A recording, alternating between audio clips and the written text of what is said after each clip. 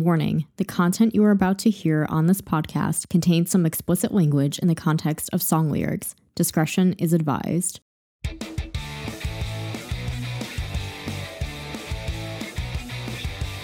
think that I'm just a rock chick. I would describe my music and my sound as Avril Lavigne. The best damn thing. Welcome back to another episode of the Best Damn Avril Lavigne podcast, a facts and trivia-based podcast about Canadian pop singer Avril Lavigne. I'm your host, Andrea DiFrancesco. In this edition of the Best Damn Avril Lavigne podcast, we'll be diving into part 2 of our Love Sucks celebration, where I'll be sharing my thoughts on the album and my overall reaction. In last week's episode, we learned all about Avril's process of making the album, plus some facts and trivia about each song. So if you missed it and would like to give it a listen, be sure to check out the previous episode. And without further ado, let's get into our discussion about Love Sucks. So at the time that I'm recording this, the album has been out for a few weeks now, and I've had a lot of chances to listen to it and really form my thoughts and opinions about the album and each track. So I think what I'm going to do is I'm going to talk about each track individually and then give my overall thoughts about the album after that, and then some other things that I want to talk about as well. So starting with each track, starting with Cannonball. I know this is a fan favorite, and it's definitely like the most explosive way to start off the album. Like, it really starts off with a bang, which I think was kind of the intention because it's called Cannonball. It's definitely a very different type of song than she's ever done because the way that the verses sound is completely different than the chorus. I don't know how I feel about the verses. It's very musically interesting, and I like that they kind of experimented, but the verses are very fast-paced and kind of dancey, and I'm not sure that I really like the verses that much, but I really like the chorus. And also, it doesn't have a bridge either, so it feels kind of short. And so to me, this isn't really a top-tier favorite of mine. Like, I don't really have anything against it, but I think I would rank this one a bit lower. In, like, if I was going to rank all the songs, this would be more towards the bottom for me, but I know that this is a fan favorite for a lot of other people. And I think this would make a really good opener on the tour, or possibly, like, if they were going to do a video intro before she comes on stage, something like that. I think this would work really well for that. Then the next track is Boys Lie featuring Machine Gun Kelly. I'm honestly not a mega fan of MGK, like, musically, but also even just personally, he's kind of a bit of a controversial figure. But I guess looking at it from a musical perspective, it's one of my favorite songs actually on the record. And I really think that it's very possible that they actually recorded this one together in the studio. I think with some of her other collaborations, either on this album or the past albums, that they were recorded separately. And those felt more like collaborations, but not necessarily duets. And I feel like with Boys Lie, it feels like a very proper duet because they're trading off lines, and especially that bridge is really brilliant. I think it's one of the best bridges that she's ever done because it sounds like an argument. It sounds like they're arguing back and forth, and it really sounds to me like they might have recorded it in the studio together. We do know that she posted some pictures of the two of them in the studio together, so I think it's very possible that that was from that session. You can just tell it makes all the difference when two people are actually recording at the same time. That chemistry is really there, that I don't feel like is present on maybe some of the other collaborations that she's done. And that chorus is just one of the catchiest ones she's ever done. I find myself singing it to myself a lot, like especially the La La Liar part, like just gets stuck in your head really easily. On March 13th, actually, they were seen by paparazzi or something on set, like on the set of what looked like a grocery store or something like that, appearing to be filming something. So people are thinking that they're in the process of filming the music video right now. I think my only real criticism of the song is that it does feel kind of immature and juvenile, that these people who are well into their like 30s at this point are singing about like boys lie, girls cry, whatever. I was really surprised that it was a least favorite for a lot of people. A lot of people didn't seem to like this one, or it seemed like a grower for a lot of people. But for me, it was like an instant standout. It's one of my favorites.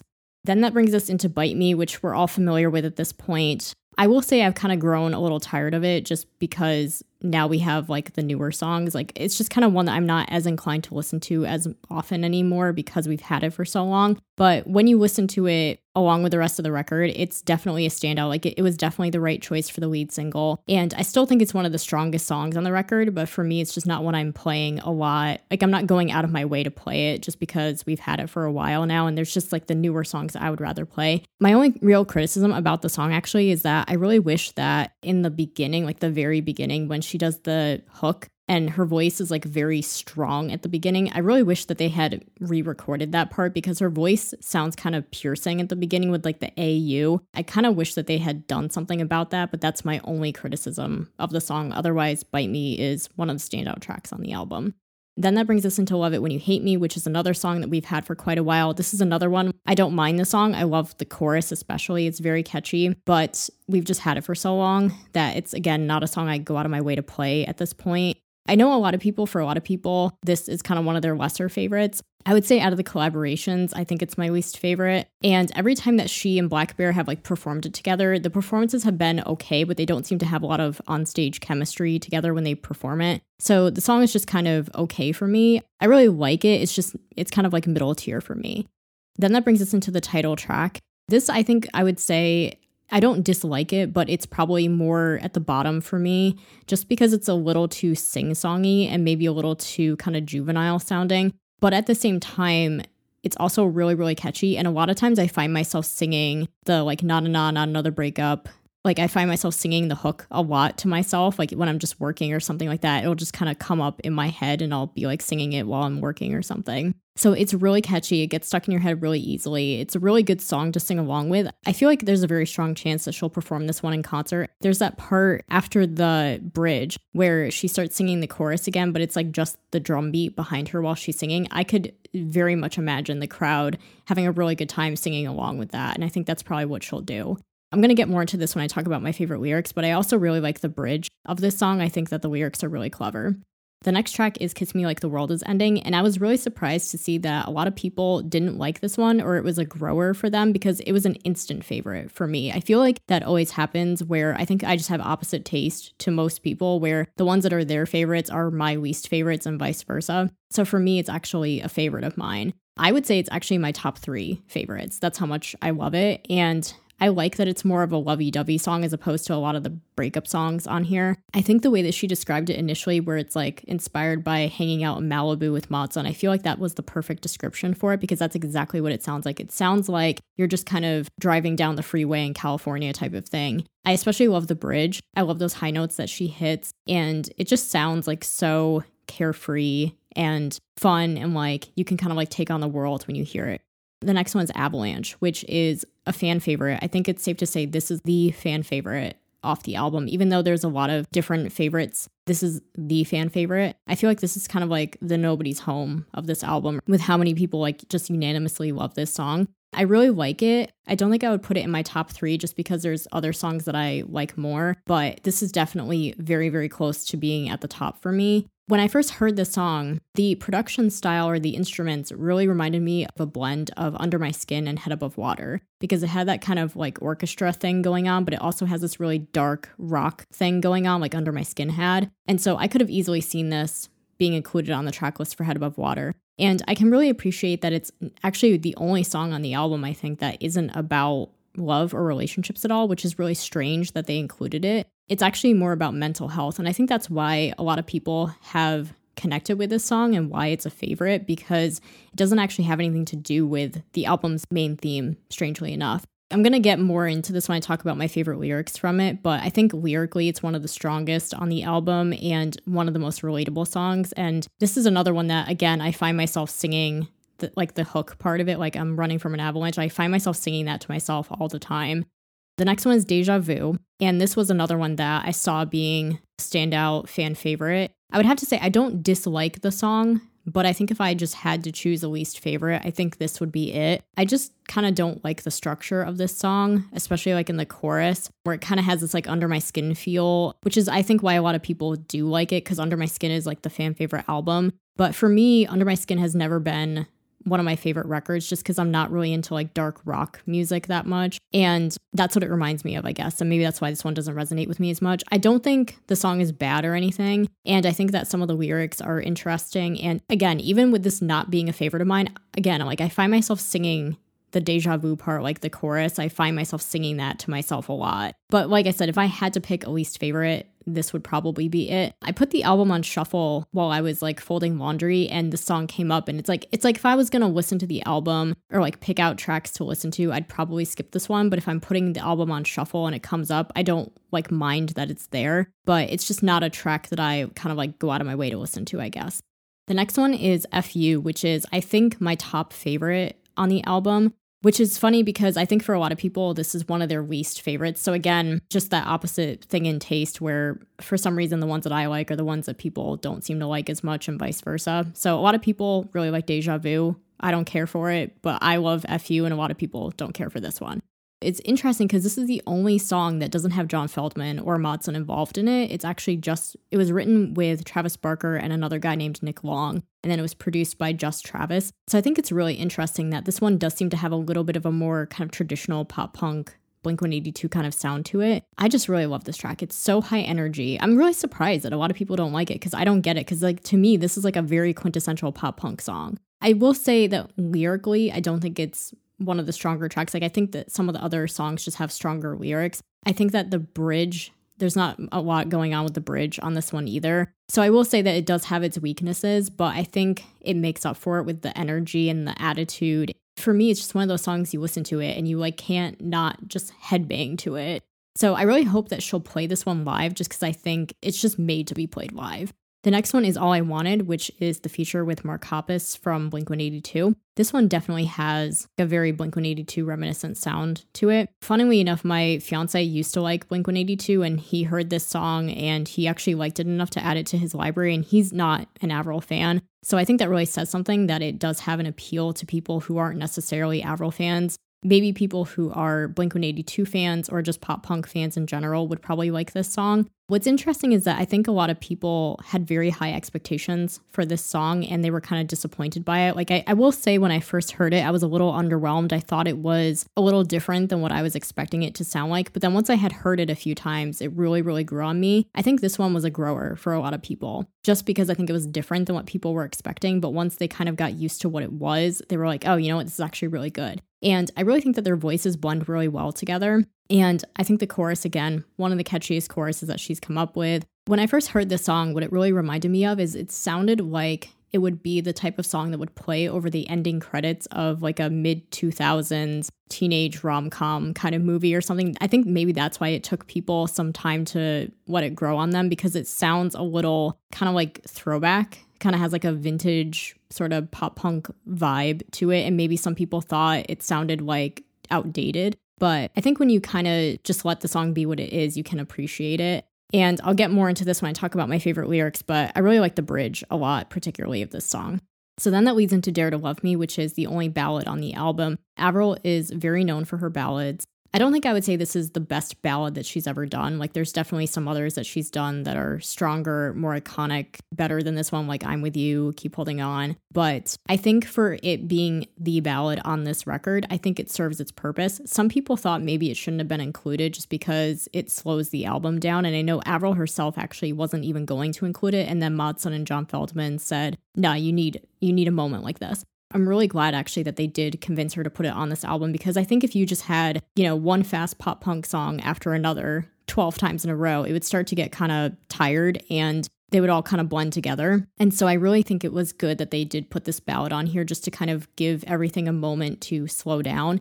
I think that it was really important to include this song on the album because it's a vulnerable moment. You can be mad when breakups happen, but then after that, there comes like the grieving stage where you're like, actually, now I'm over this guy, but now it's like, what do I do now? Do I put myself out there again?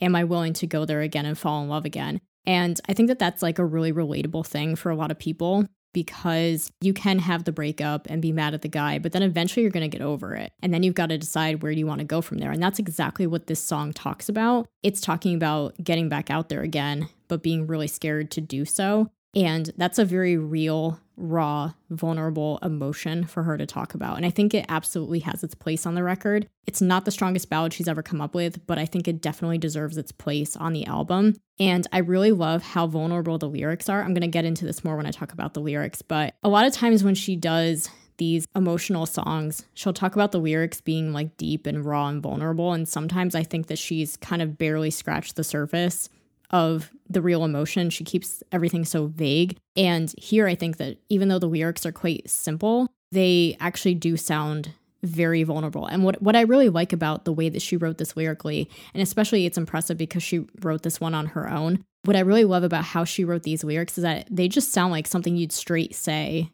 to a friend while you're having a conversation. Like if you were having a conversation with someone about how you're feeling about a certain situation, this is like exactly what you would say. And I love that. I love how like confessional the lyrics sound. I think my only criticism of the song is that the bridge could have kind of built up to something more. Like I think when I first listened to it, I was expecting there to be like this big crescendo kind of explosive moment or something, sort of like an I'm With You type bridge. I was expecting like this big moment to happen that never really came. And I think other people kind of said the same thing. Once I listened to the song a few more times and I just kind of grew to accept that that wasn't going to happen, I can appreciate the song for what it is. And I can appreciate that, you know what, it's just meant to be a raw, stripped down kind of ballad. It doesn't have to be this big moment or anything. It just can be what it is. And I definitely think this is one of the more underrated tracks on the album. Which then brings us already to the end of the album, which is Break of a Heartache. And this is the other song that she wrote by herself. And this is actually also the shortest song on the album. It's less than 2 minutes long. It's one of the shortest songs she's ever done besides Black Star.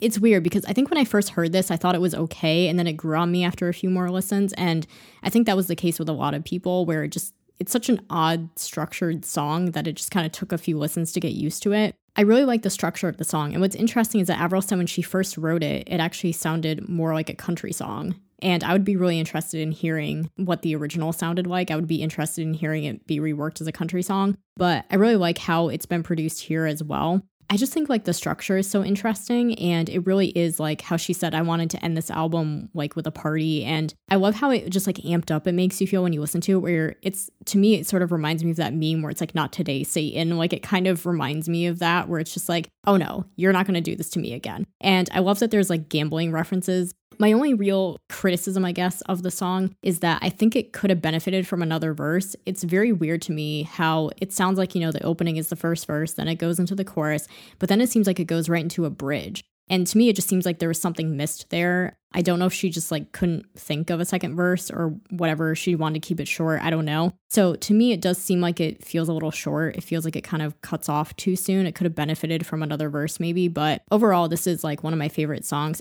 I wouldn't put it in my top favorites just because it does feel kind of short and cut off a little bit. But I just really love that amped up feeling that it gives you. And I like the metaphor of I'm not going to take another break of a heartache, another rip, another bruise, another strain, another break of a heartache, like comparing it to like just being ripped apart, basically. This is also the first time that she's ever closed an album with a song that's not a ballad. And I think it was the right choice because some people think maybe she should have closed with Dare to Love Me to kind of show like the place that she's at now. But I think closing with Break of a Heartache, I think, ends on like this empowering note and kind of just saying like, I'm never going to let this happen to me again. And I think that was really important to end the album that way. So that's all 12 of the songs. To recap, if I had to say what my top 3 are and my bottom 3 are, I think currently would be FU, followed by either Kiss Me Like the World Is Ending or Boys Lie. And those would be the 3.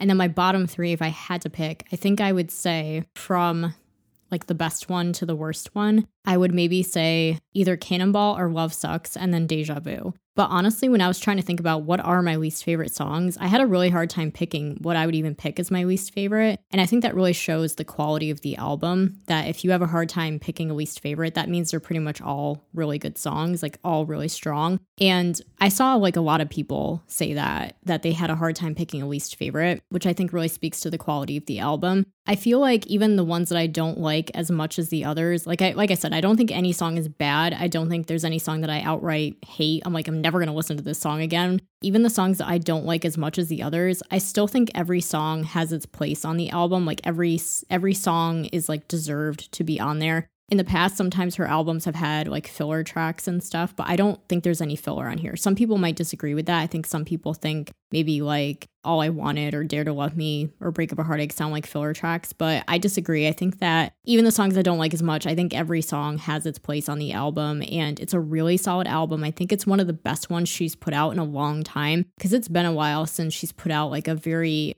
consistent album, probably since The Best Damn Thing, really. Her last few albums, there's always been like this hodgepodge of producers involved, and it's kind of ended up sounding like a very disjointed record, like sonically. Especially that happened with like the self-titled album and Head Above Water a little bit, where there were like so many different types of songs on it and so many different producers on it and all these different sounds on it that it just sounded like all over the place. And I can appreciate that this album is a lot more consistent. Like it's pretty much the same small group of collaborators that worked on it. The production is solid and consistent all the way through. And there's like a consistent theme that kind of wraps up the whole album. It doesn't feel like this disjointed mess. It all feels like this is a complete album, like not just a collection of songs, but this is an album. I think this is one of her best albums for sure. I think I like it more than the last few. Where I would rank it amongst her other albums, for me, Let Go is always going to be my favorite, and I don't think anything's ever really going to top that. And then my second favorite is The Best Damn Thing, which again, even though this album is a little bit similar to that in that it's like a pop punk album, I think The Best Damn Thing was just so well done. And I like that The Best Damn Thing had a little bit more variety on it, but it still sounded like the album all kind of like made sense together. So I think I'd have to put Love Sucks third, maybe, just because The Best Damn Thing offered a little bit more variety. I think with Love Sucks, it could have benefited from maybe having a couple more ballads on it, or maybe talking about some other topics besides just breakups and how love sucks, which again is, I think, why people appreciate the song Avalanche, because it actually talks about something else. But yeah, like overall, I think it's a really solid effort. And honestly, I was a little bit concerned when I heard she was doing a pop punk album. I wasn't sure what to expect. I wasn't sure if it was going to come off like just The Best Damn Thing 2.0. I think that they did a really good job of blending the old with the new, which is what a lot of people have said, like a lot of music critics have said that, where it sounds like they did a really good job of blending like the sound that she's known for, but modernizing it. And I think that was always a big problem for her, is that she's always liked doing pop rock and pop punk music. And for a long time, she was told by labels, like, nobody wants to hear this kind of music anymore. And she always kind of had to fight and try to get guitars and drums into her music. And sometimes it turned out a little too poppy, like it turned out more pop than rock. And I think this time around, they did a really good job of modernizing her sound and actually making it sound like a true pop punk record. So really solid effort by all. John Feldmann is probably pretty much the best thing to ever happen to her, as well as Mod Sun, of course. And also the fact that she reunited with Travis Barker again. And I think the two of them work really well together as well. And like all the collaborators on this album, like Machine Gun Kelly, Black Bear, Mark Hoppus, everybody did a really great job. And it just really shows in Avril the way that she performs and talks about the music. Like you can just tell she's really like in a really good place, and that she's really happy with the work that she's put out, and that she's really proud of everything. And it's really great to see her like that. I have been listening to it pretty solidly over the last few weeks, and I'm not bored of it yet. It got like really good critic reviews. She hasn't had an album perform that well in quite some time. I'm just really excited to see everything that's to come with it, and just to see it keep doing really well and to see where she goes next with it. Okay, so now I'm going to go in a little bit of a different direction. Like I said, when I was talking through each song, I was going to talk more specifically about my favorite lyrics, because I do think she tried to step it up a little bit with the lyrics on this album and be a little bit more creative. And I just wanted to point out some of the ones that stood out to me, or ones that were my favorites. So I have quite a few favorite lyrics from Boys Lie. Make me believe in magic, then disappear. This is one of my favorites because I just like the metaphor of kind of like how she's comparing the guy to a magician, where it's like, you make me believe in the magic of your love, but then you just disappear. You put a knife into my back and try to write your name. I just like that metaphor again of like, you're stabbing me in the back and then you're writing your name on it to make sure that I know it was you. Revenge is my sweet tooth. I like this lyric because a sweet tooth, some people who don't speak English as a first language might not know what a sweet tooth is. A sweet tooth is basically a way of saying that you really like candy. And I think in this case, she's saying that revenge is like her addiction. Like this is the thing that she just loves and she can't help it. Or like, this is the thing that really gives her pleasure, kind of. Tell me why you tell your friends I'm the bad guy when you're the villain. I liked this one because it's just kind of a clever play on words. Like you tell everyone that I'm the bad guy, but you're actually the one who's the bad guy. I worshipped your religion. I was faithful. You were the one who sinned. I just, again, like the references to like kind of using the metaphor of a religion for being like, I was there for you. I did everything you asked. I was faithful to you, but you were the one who betrayed me. And then, like I said before, just the whole bridge of Boys Lie, where they're like arguing back and forth, was just absolutely brilliant. Some of my other favorite lyrics are from Bite Me. You should have known better to fuck with someone like me. Forever and ever, you're going to wish I was your wifey. I just like how it rhymes. And wifey is kind of a modern term that people use for wife. So I just thought it was kind of funny and clever that she threw that in there.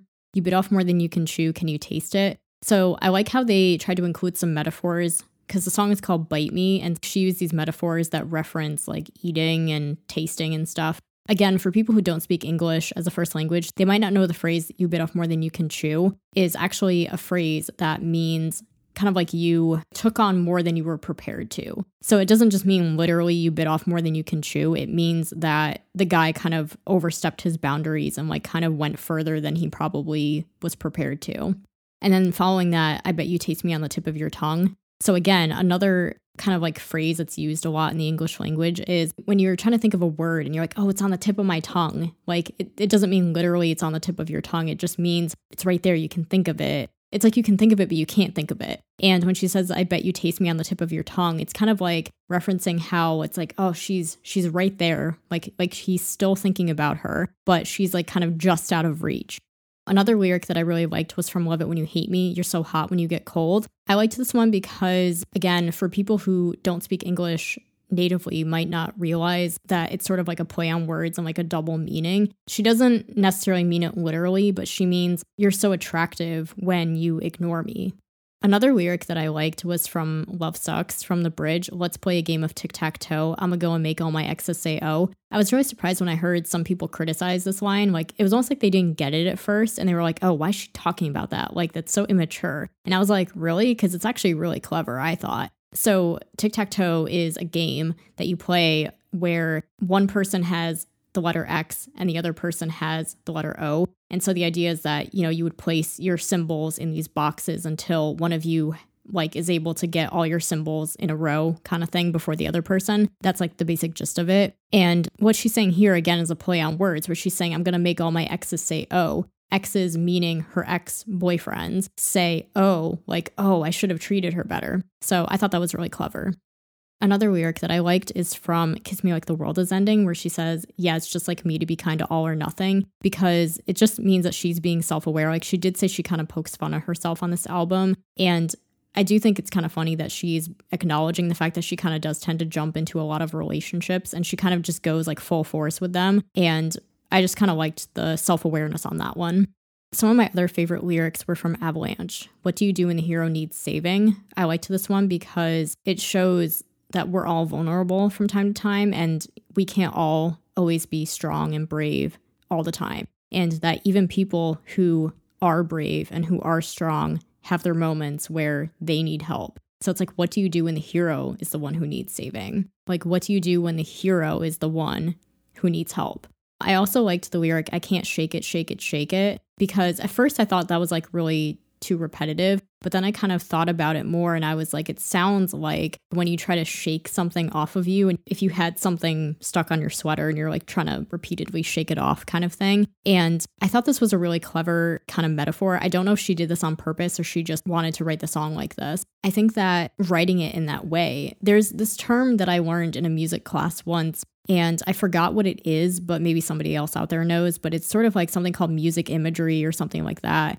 It's basically like writing lyrics of a song and making it sound like what the lyrics are saying. So in this case, that's kind of what that is. I don't know if this is something that they did on purpose or not, but when she says, I can't shake it, shake it, shake it, it's like she's really trying to shake off these like dark thoughts that she's having, but she can't. And so that's why I really liked that lyric. I also really like the lyric in the pre-chorus. I've been slipping and sliding. My world's getting colder. I'm tired of looking over my shoulder. It, again, relates to that metaphor of an avalanche. Slipping and sliding, like if you think about an actual avalanche happening, you would be running away and you'd probably be slipping and sliding on like mud and rocks and stuff as everything is coming down. And I'm tired of looking over my shoulder. Again, this is like another thing. If you don't speak English as a first language, you might not actually know what she's saying here. She, I think, means it both literally and figuratively. Because again, if you were running from an actual avalanche, you would probably be looking over your shoulder constantly as you're running to see like how far is it behind you. But to be looking over your shoulder is also like a phrase that means, it doesn't have to mean literally looking over your shoulder. It can just mean that you're afraid of something coming after you and you're always kind of on the watch or like on the lookout for it. And that can give you like extreme anxiety and like paranoia. And so I really liked that she kind of used that double meaning there. And then of course, this is a line that I think a lot of people have pointed out. I wish my life would have came with instructions. The only thing that bothers me about that is that it's not technically grammatically correct. I think it actually is supposed to be, I wish my life would have come with instructions, but it's okay. We'll forgive her for that. I wish my life would have came with instructions. I think this is very, very relatable for a lot of people because, to be honest, I don't think anyone really knows what they're doing. And we're kind of all just playing it by ear and making it up as we go along. And sometimes it can feel like that. It can feel very overwhelming when things happen that you're not prepared for and you don't know what to do. And you're like, man, I just wish like I had an instruction book or like a manual to tell me what to do right now. So that was a very, very relatable and very clever line. I also like in the bridge when she says suffocating and she says it like suffocating because it's, again, that music imagery that sounds like someone actually suffocating. I also liked a few lyrics from Deja Vu. You're an asshole living in a castle. Just liked that because it rhymes and it's kind of funny. But you can't buy me with something shiny. I liked that because it rhymed and it's kind of like just really true. Like you can't buy my affection by buying me material items. You're not romantic. You for sure are hopeless. This is a play on the famous phrase like hopeless romantic. So I kind of like that she like flipped that on its head. Right time, wrong situation, was all my love wasted. I like this one because I think this is another one where she's kind of referencing herself, where she has been in a lot of relationships that seemed like they were with really good people, but for some reason it just didn't work out. And it's kind of like looking back at it and it's like, man, did I like waste all my best years on these people? The next lyric that I like is from FU. You should read my fucking lips because you don't seem to hear me. A lot of people didn't really like this lyric because they thought it was too obvious or like she was kind of just saying the same thing that she just said. But if you really read it and analyze it, she's actually saying like, I guess if you're not going to listen to me, you should at least like read my lips then because you're not hearing what I'm saying. So I guess you need to read my lips. I also liked this lyric from All I Wanted, Memories of Cigarettes and Polaroids, because it almost made me think that she might have been talking about Chad Kroeger, because when they worked together on her album, self-titled album in 2013, Avril, like her thing then was taking a lot of Polaroid photos. And so it just made me think of that. So I was kind of like, I don't know, I was just like kind of surprised at how specific of a lyric that was. And again, obviously that could just be a coincidence, but it was just like the thing that I thought of when I heard that lyric. And I just wanted to mention it here. Then, like I said, when I was talking about All I Wanted and how I said I liked the bridge a lot, I really like the lyrics, floating to the nothingness, because after all, the truth is, the only things we leave behind are noise and absolution. I act like everything is fine, but I'm plotting revolution. So I just love that so much. I would be really surprised if she wrote that because that sounds more like something Mark Hoppus would probably have written. Sounds very Blink-182, sounds like a very pop punk type of lyric. But what I specifically love about that, this is going to sound really kind of nerdy of me, but maybe there's other people out here who can relate to this. I really like to watch period dramas and historic things. And like, for example, I watched a couple things on HBO Max recently, like this movie called A Royal Affair, which was set in 18th century Denmark and involved like the royal family there. And another series about Catherine the Great and her reign and stuff. So I really like that type of stuff. And it just, maybe it's just because I was watching those kinds of things, but it just made me instantly think when I heard the line, I'm plotting revolution, it just made me instantly think of like 18th century Europe and like how they were revolutionizing then and stuff. And it just, I don't know, just really liked it a lot. Moving on to Dare to Love Me, like I said, when I talked about this song, there were a lot of lyrics that I really liked. It's not that I don't care, it's just I'm fucking scared. It's terrifying. Again, I love how raw and vulnerable and conversational that sounds, because I feel like that's exactly the type of thing that you would say if you were having a conversation with your best friend, like you had just gone through a breakup and they were asking you like, well, you know, do you want to date again? And you'd be like, it's not that I don't care. It's just I'm fucking scared. It's terrifying. Like, I feel like that's exactly how you would say it in a conversation. And I love how just simple, but real and vulnerable that is. Because I know it's a slippery slope, but I don't want to give up hope. So again, if you don't speak English natively, the phrase a slippery slope means, it doesn't mean it literally, it means that a slippery slope is kind of like once you start to do one thing, it's going to spiral into another thing and another thing and another thing. And it's like just not something that you want to do. And I think what she's saying here is she knows that kind of like it's very tempting to just close herself off from the idea of ever being in love again. But at the same time, she doesn't want to give up the hope of finding love again because she loves love and she wants to find it. And it's very tempting to just be like, I'm done and close herself off. But it's not a road that she wants to go down because then she'll never find the love that she's looking for if she does that. Why is it got to be this hard just to open up my heart? Again, it seems like such a simple line, but that's what I love about it is that, again, it feels like a thing that you would say to yourself. Like, why has it got to be this hard just to open up my heart to someone? I am wishing on them stars, but are they too far? Yeah, are they still shining? I like this one because it's very sad to me, even though, again, it's such a simple lyric. She's like saying, I'm wishing on a star. Like when you wish on a star, you wish on stars for things to come true. I'm wishing on those stars, but they're too far. Like it's almost like they're just out of reach. And that's what's kind of devastating about it, is that you have this eternal hope for something, but it's just out of your reach. Are they still shining? It's like you don't even know anymore. Like you're wishing on this thing and you don't even know if it's still out there or not. And that's kind of what makes it so like devastatingly sad. And then I also really liked the bridge of this song because it sounds like wedding vows, which I think was the point. But as someone who is currently engaged and going to get married eventually, like I just really resonated with those lyrics and made me absolutely think of my fiance. And I think anyone who is in a relationship, anyone who is married especially, would absolutely 100% relate to those lyrics, because not everything is always great in relationships. It's not always sunshine and rainbows and like a romance novel. Real relationships take work, and it's not always going to be pretty. Sometimes you are going to fight with each other or have like negative things happen. And it's like, do you still want to be with this person in spite of those things? That's how you know that you really love a person and that you're really in love, that you're really committed to a person, when those kinds of things can happen and you still want to be with that person. And then to wrap up the lyric portion here, talking about my favorite lyrics from Break of a Heartache. You did it to me once, you'll do it to me twice. I'm not in the mood to go another dice. Dealt a shitty hand, you'll never understand. Like I said, I like how there was these like gambling references, because it's like she's gambling on love. And I also thought it was meant to be a callback to the lyric in Love Sucks, Thought You Were My Best Bet, because it's like she was betting on love and she was gambling on love and taking a chance. And then it came back to like bite her basically. So I just really thought the metaphor was clever.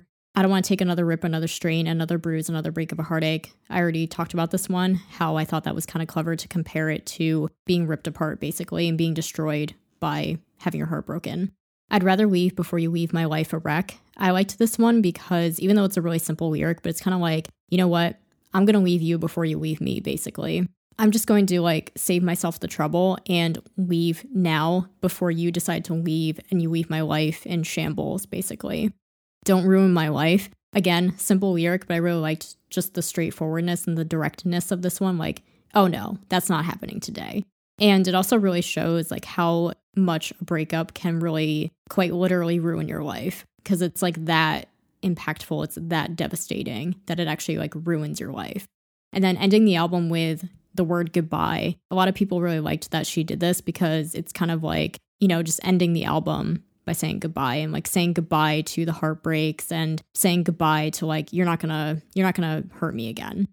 The next thing that I wanted to talk about is my favorite collaborations, which I kind of already addressed this a little bit earlier, but just to kind of talk about it more properly here, there's 3 collaborations on the album: Boys Lie with Machine Gun Kelly, Love It When You Hate Me with blackbear, and All I Wanted with Mark Hoppus. So I think, as I already kind of said, I think Boys Lie would be my top favorite collaboration, just because it really sounds like the two of them were in the studio together when it was recorded and just that chemistry between them. Then I would say the Mark Hoppus collaboration would be my second favorite, just because I really love the song. I love how they sound together. Plus, that has to be a really cool moment for Avril, where Blink-182 was one of her favorite bands growing up, and now to have a song with Mark Hoppus must be a really cool full circle moment for her, which means that Love It When You Hate Me has to be my least favorite just by default. I don't mind it. I think that blackbear's verse is good, but I don't think they necessarily have a lot of chemistry together. So just by default, that one's my least favorite.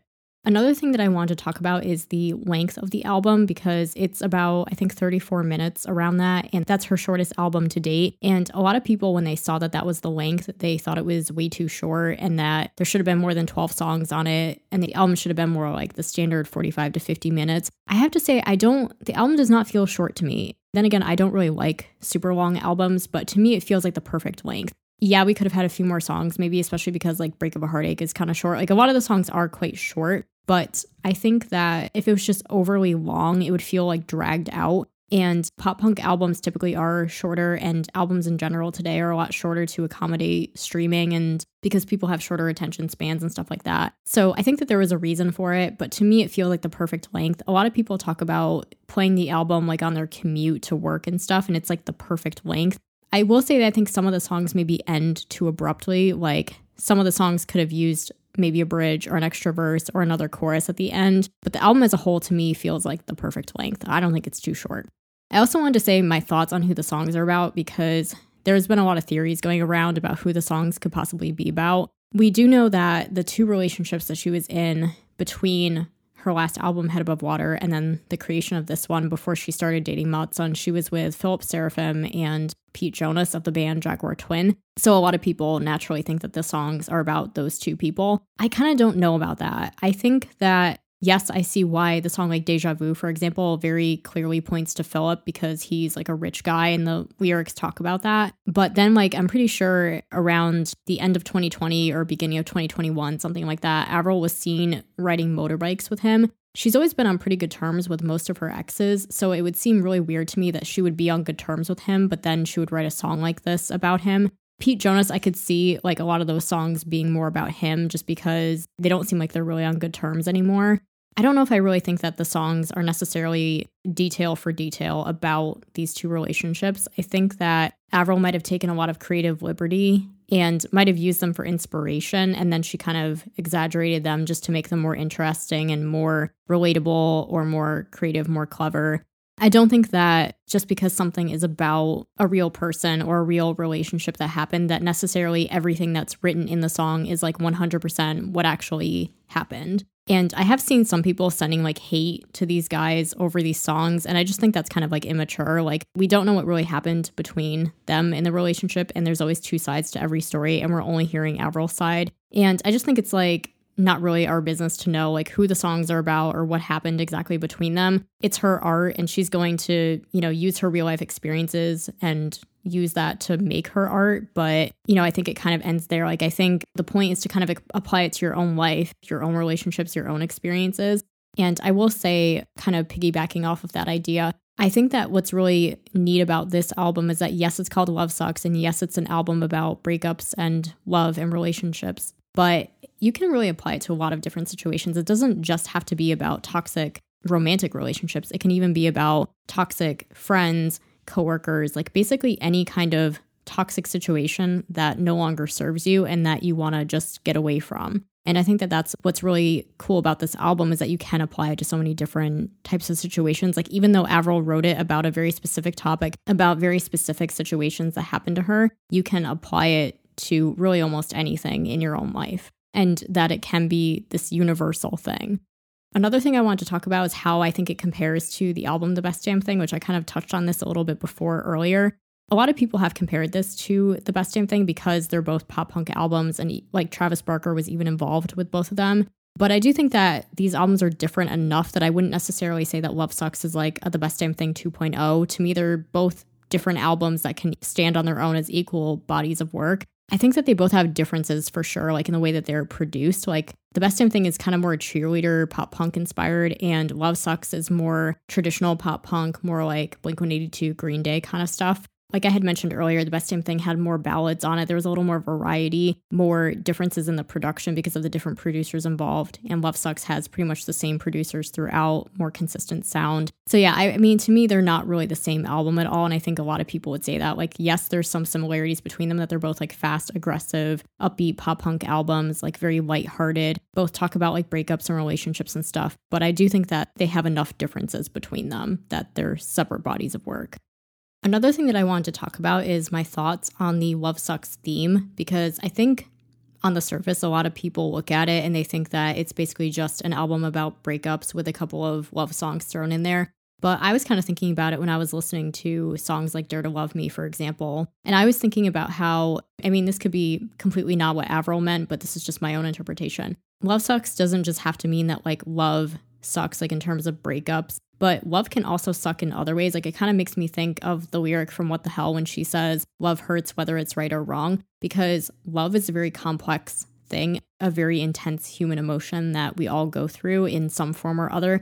Like even if you've never been in a romantic relationship, you've experienced love, hopefully with like friends or family and even pets or, grandparents, things like that. And even if you are in a romantic relationship, and even if you're in like a good, healthy relationship, love can still hurt, because sometimes when you like really love a person and you care about them a lot and they can hurt you in certain ways, or it takes a lot of work, even if you're like both in a good place, relationships still take work. And like I said before, you're going to have these ups and downs and things that can get in the way and obstacles that kind of come between you. and you kind of have to overcome them together. And that's what makes you stronger, but it's a thing that you have to overcome. And that can make love suck. And like I said, even when you're in a good place with a person and you have a healthy relationship, sometimes it's like the love can be so intense. You can care about a person so intensely that it can hurt you. So I think that that's just kind of a little food for thought about the theme of love sucks, that it doesn't just have to be about breakups and how like, boys suck, love sucks, that love can suck even when you're in a good place. I also wanted to share my thoughts on the deluxe album that we should be getting at some point. She has confirmed that we are getting a deluxe album, and she's even written and recorded some new songs for it. We don't know yet when it's coming out or how many songs are going to be on it or anything like that. We just know that she said there's going to be a deluxe album and that she's even written and recorded some new songs for it. We don't know if there's going to be some songs on it that didn't make the cut or if she might be saving those for the next album or the Skater Boy movie soundtrack.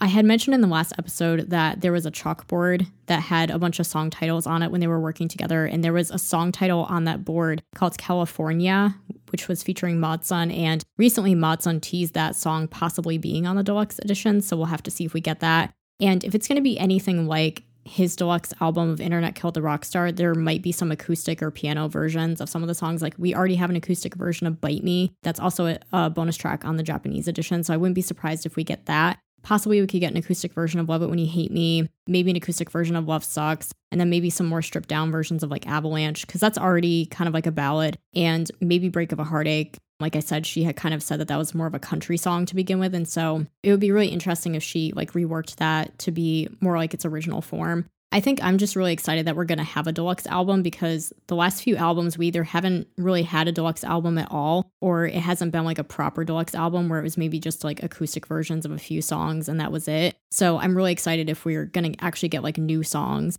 And if it's, like I said, if it's anything like Mod Sun's deluxe album, that came a few months after the original. So it's possible that we won't be getting it until maybe the summer. So we'll kind of just have to see how that goes.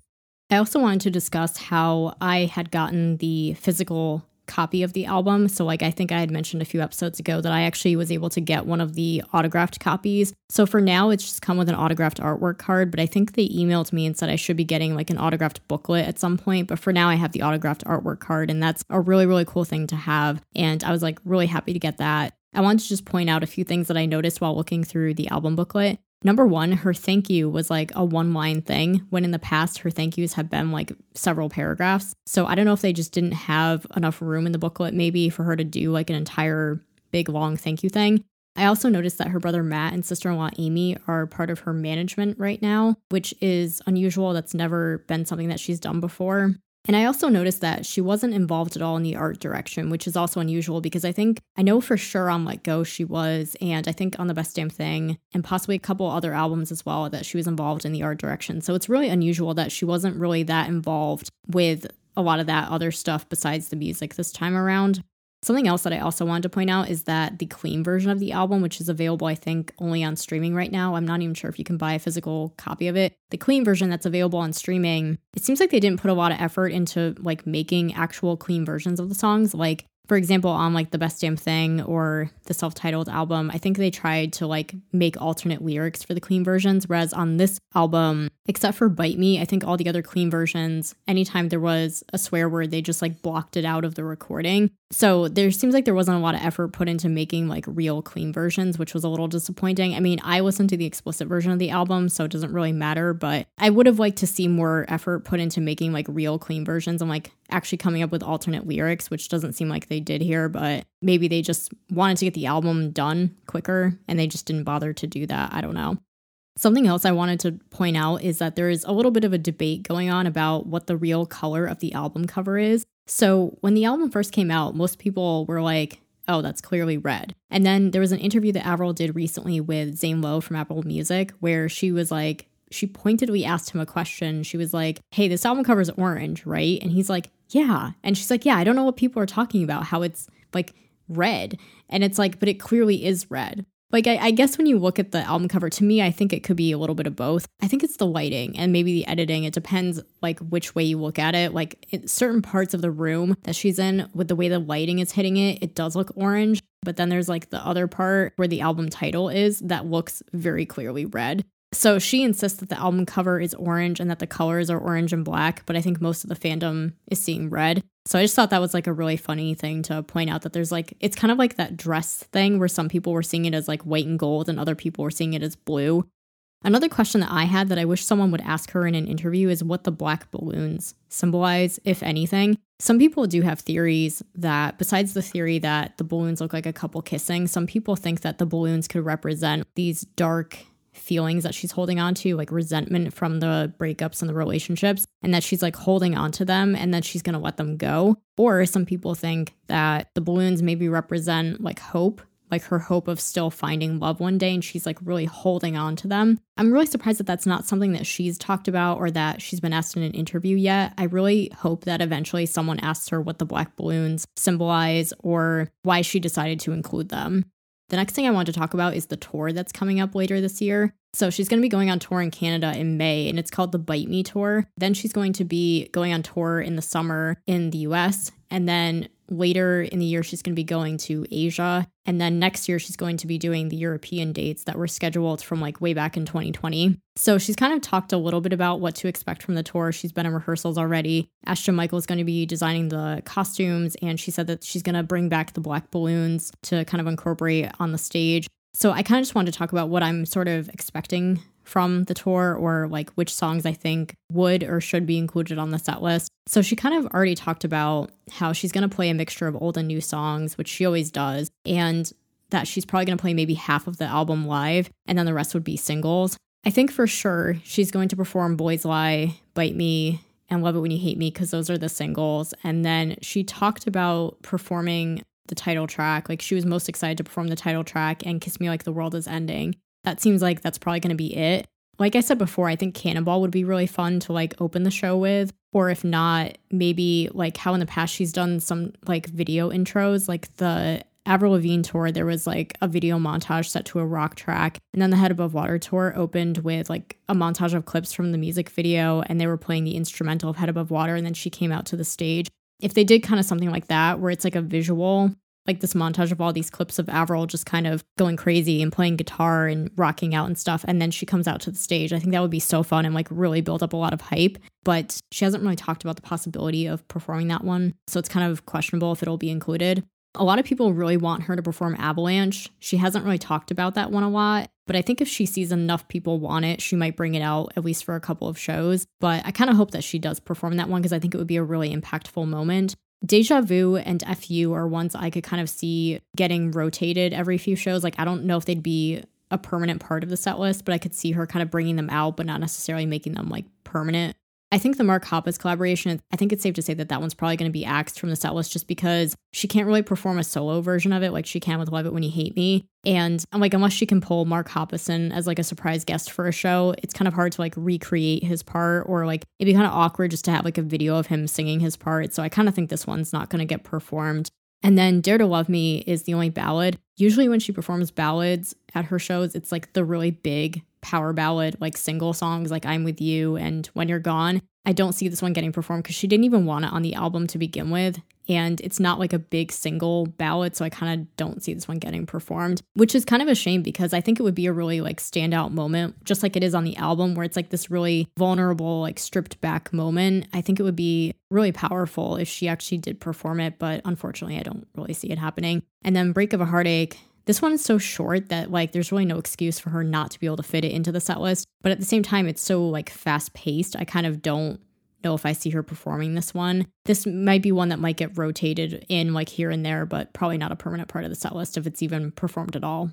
I wanted to say before too that there were a couple things that I thought would be really fun moments, like crowd moments, if she were to perform these live. I mentioned before with Love Sucks, the bridge part, I can just imagine the crowd having a really fun time singing that one. And then also with Break of a Heartache, the part where she's like, oh, whoa, oh, whoa, like that part, I think the crowd would have a really fun time singing that. Like, to me, that just sounds like it was made to sing live. And she did say that she went into making this record with the intention of singing live and like revolving it around her live shows. So it would only make sense that she was going to perform most of these. So I'm really surprised that she said she's only planning on performing maybe half of the songs.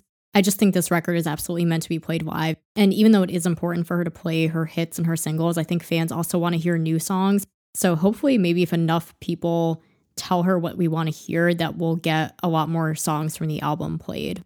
Then the last thing that I wanted to address is kind of where I see the next albums going, particularly the 8th album, because she has talked about it already. She said that she might end up doing the same thing for the next album, like working with the same collaborators, doing the same type of music, possibly using a lot of the songs that didn't make this album on the next album. I don't know if I'm super on board with it, to be honest, because to me, it feels very much like just to find something to compare it to, like a Folklore Evermore situation like Taylor Swift did. If you've heard both of those albums, you kind of know what I'm talking about, where to make a sister album of something, it's very difficult, in my opinion. And this is coming from a person who, like, I'm a very musical person. Like, I play instruments, I write songs. I've taken music classes in school. Like, I kind of know some things about music. And so I think just from my perspective of someone who knows things about music, to make a sister album of something is really difficult because there has to be things about it that are like a common thread between that and its original album. But then it also has to be different enough that it can stand on its own as a separate but equally good, if not better, body of work. And that's really, really hard to do. And I think Taylor managed to do that because she's Taylor Swift. She's an exceptional songwriter. But I don't know if I can see Avril pulling that off. I think the reason why it worked with like Folklore and Evermore is because Evermore was a little bit more adventurous. Like, you could tell that those songs belonged in the same universe as Folklore, but they kind of experimented a little bit more. I think if Avril was to do that with the 8th album and make it like a sister album to Love Sux, they have to be a little bit more experimental. I don't just want a Love Sux Part 2. I know a lot of people are like, oh, this album's great. I would love another album just like this. But honestly, I think I would be bored. Like, I don't really need to hear another album exactly like this one. The reason why this record is so special is because it's different and because it's like fresh and new. But if she was going to make another album just like it, it would probably pale in comparison. It probably wouldn't receive exactly the same fanfare that Love Sux did. And I think if she is going to continue like in the same direction with the same collaborators or the same style of music, that they should also find another theme to talk about. Like, just doing another breakup album when she's already in a happy relationship kind of doesn't make a lot of sense. Maybe she could do like a reverse album where it's a lot of like love songs, like more songs like Kiss Me Like the World Is Ending and Dare to Love Me. Some people have suggested maybe just doing an album entirely about something else, like nothing about love or relationships, but maybe like just kind of like living life or what it feels like to be back after the pandemic. More songs about mental health, something like that. I mean, whatever she ends up doing, I just don't want like a repeat of Love Sux, if I'm being perfectly honest. A lot of people have suggested that it would be wise of her to do another album like this just because pop punk is like very on trend right now, and that it would be good to like take advantage of that while